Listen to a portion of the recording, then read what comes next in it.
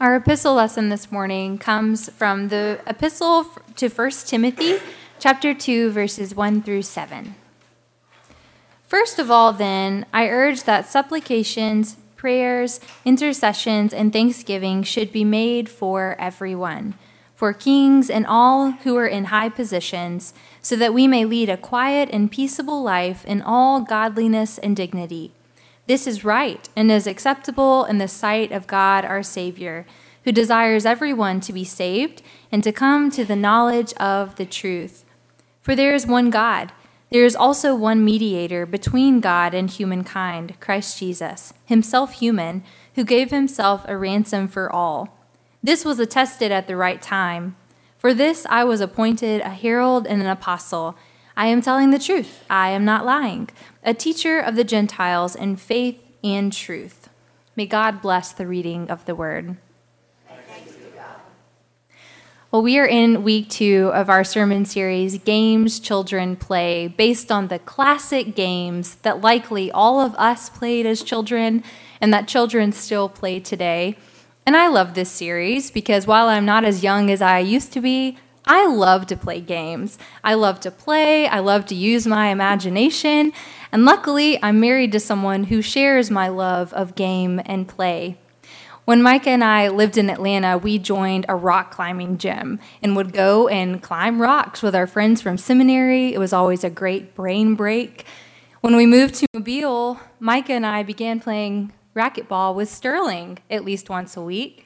And as a side note, you should all know Sterling could probably beat everyone in this room in racquetball. I don't think we've ever won in a game against Sterling. Now we've gotten into pickleball, the fastest growing sport in America. We also have been playing a spades game with our best friends, and we're playing to 50,000 points. I don't know why we set this, but we've been playing for over 3 years, and at this pace, it will be 7 years before one team is declared the winner of the most ultimate game of spades ever. When friends and family come in town, we love to get out board games or dominoes. We just love it. I'm convinced that games are not just for children, but are great for adults too, with the connection of mind, body, and spirit. So Sterling kicked off this series last week with a little game of hide and go seek. And for those of you who are here, you know we actually played hide and go seek in this room. We didn't, get up from our places and go hide, but Sterling encouraged us to use our imaginations and to hide in one of the corners of the room, and then he would pick a corner, and if you were in it, you were out. And so we did this until someone was declared a winner. We continued the game theme at Spark on Wednesday night. We played 4 corners, we did relay races, we did a hula hoop game and freeze tag. John and James Harvey, bravely, courageously led the children in this chaotic and fun night of games. And so today, we have to keep the momentum going. Sterling set the bar. We have to play a game here in the church. So today we're focusing on the game telephone, which I'm sure you're all familiar with. It starts with a simple sentence or phrase that is whispered through the line of people, and at the end we see how similar or different the phrase or sentence is. And I thought that there's a group of people in this room who rarely get to participate in the congregational things, and that's the choir. So I have passed on the special phrase to Joe Stewart, and he is going to pass it to Bonnie, who's going to pass it to Averill, who's going to pass it to Leanne, and then we'll let you know what it was supposed to be. So let's see how this goes.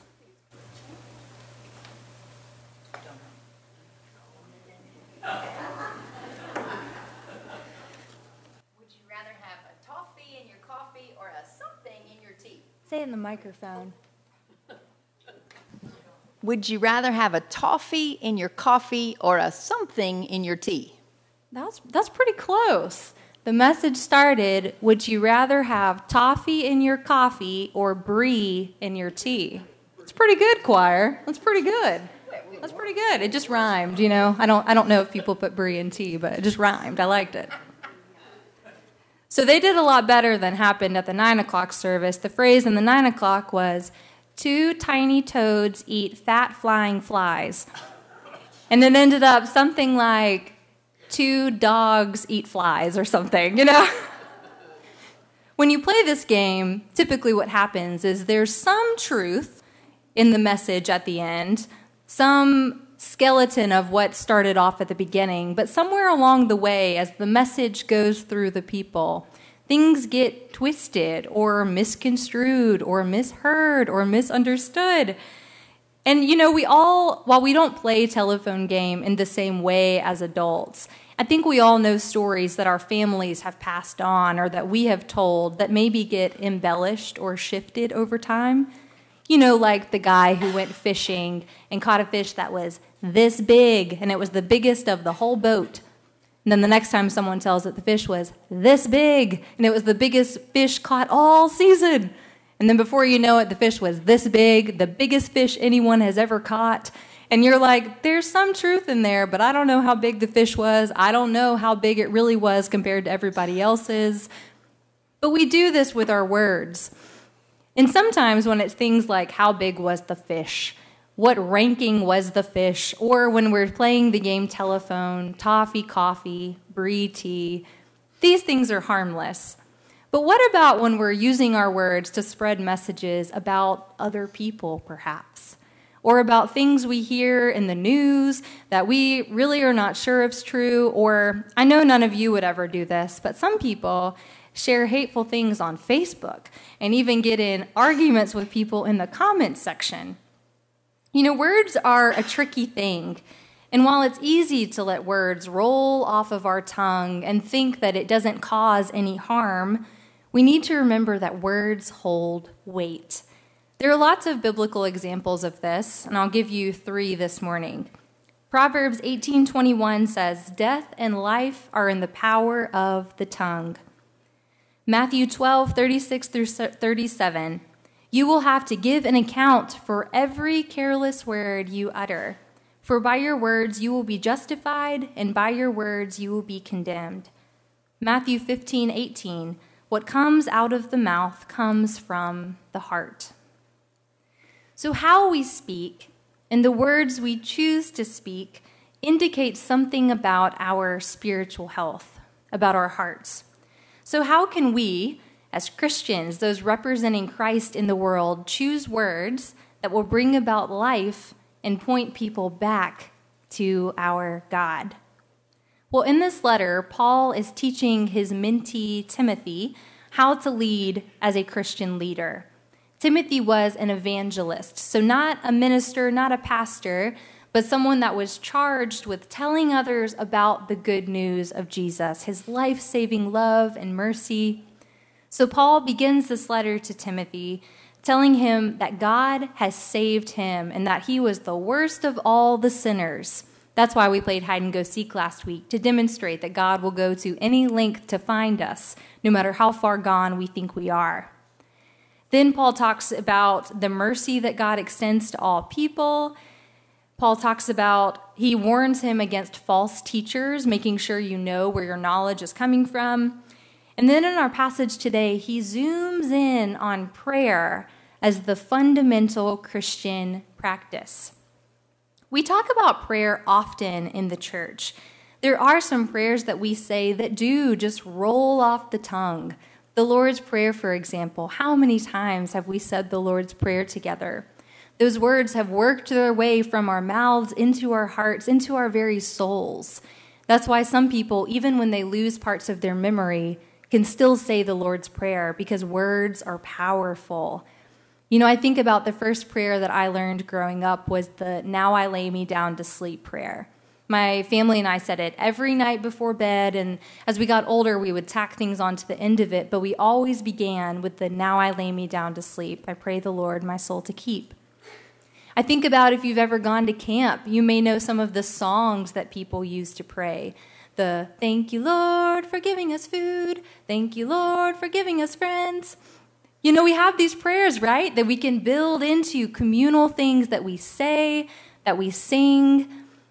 But at the end of the day, prayer at its simplest form is a conversation with God. In verse 2, Paul gets specific and tries to urge Timothy to pray for everyone.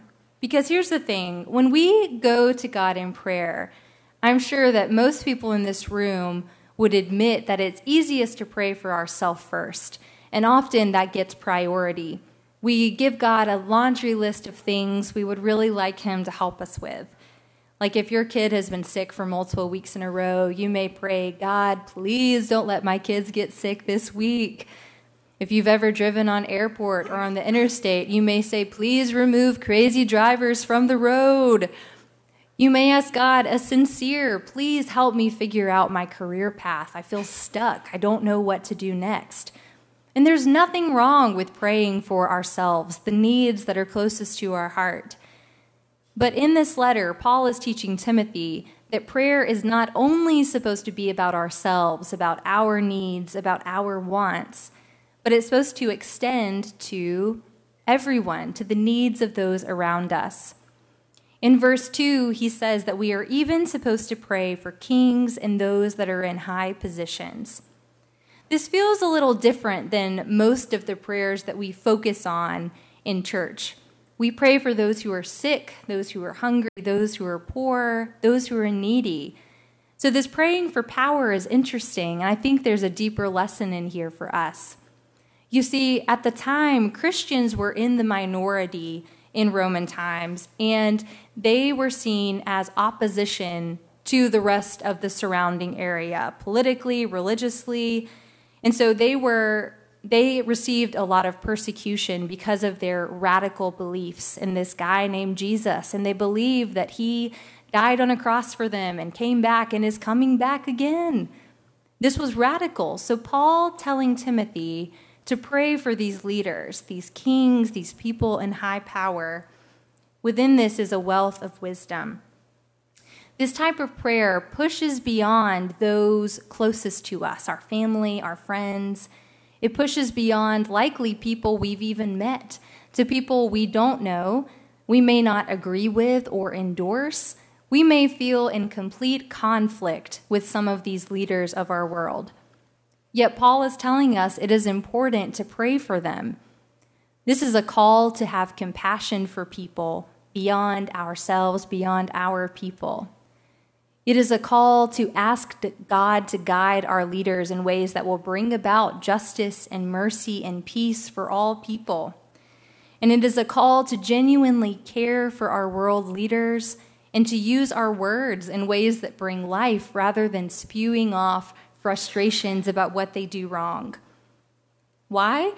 Because in verse 4, it says that God desires all of humanity to be saved and to receive this knowledge of truth. This type of prayer and petitioning for people we don't know, for people we will never know, for people we don't even like and have extreme disagreements with, may take some imagination. Just like a good children's game, we may have to imagine another reality. Perhaps we have to go back to when God created humanity and think about how God put a piece of the divine in each and every person that has been born and that will be born. And we have to imagine we are looking at these people as God would look at a beloved child. Or perhaps we have to go the other direction. We have to go to the end times, knowing that there is no one beyond God's redemption, beyond God's reconciliation, beyond God's forgiveness, and that we too can be agents of God's mercy and peace when we use our words to bring about life and when we pray for other people. But let's be honest, this is easier said than done, certainly. In a world where the enormity of problems we see poverty, discrimination, food insecurity, healthcare challenges, war, climate change, and countless other things can feel insurmountable. Perhaps sometimes we look at the leaders of our world and we think, why aren't they doing anything? We think about ourselves as very small, a drop in the ocean of all the people in all of the world. And so rather than doing anything to help combat the evil and injustice we see in the world, we freeze up and we don't do anything at all. And while certainly thoughts and prayers should not be the end result of what we do in the face of tragedy, as Christians, prayer is a powerful and transformative tool we can use to combat evil. A few years ago, I received a copy of W.J. Dawson's book, Prayer, the Forgotten Secret, from a church member. And one of the sentences has really stuck with me about prayer. It says, "The Christian conception of prayer is not to persuade God to do something for us, but to bring ourselves into such submission to God that he may be able to work in and through us." When we pray, we grow in our relationship with God. We grow in our relationship with understanding other people in the world. Our eyes and our hearts are opened as we begin to see the world more and more as it was intended to be and more as it could be. Friends, Paul has passed down this message to Timothy, who has now passed it down to us. Our world is not perfect. We do not always get it right. Sometimes the enormity of the problems and just mean people in the world can make us feel hopeless. But what if rather than grumble and complain about the problems of the world, what if we actually prayed for those things? What if we didn't allow our words to be hateful and violent in the face of anger and fear, but we modeled the love, the mercy, and the patience that Jesus has shown us? What if people heard the words flowing from our lips and knew that they came from Christ who lives deep within our hearts? Prayer is an invitation to take part in God's saving work. So may we be people who choose words that bring life, who speak encouragement and love to one another, who pray for others who we know and who we don't know, that they may come to know God who loves us, who saves us, and who is coming back from us. In the name of God, our Creator, Redeemer, and Sustainer. Amen.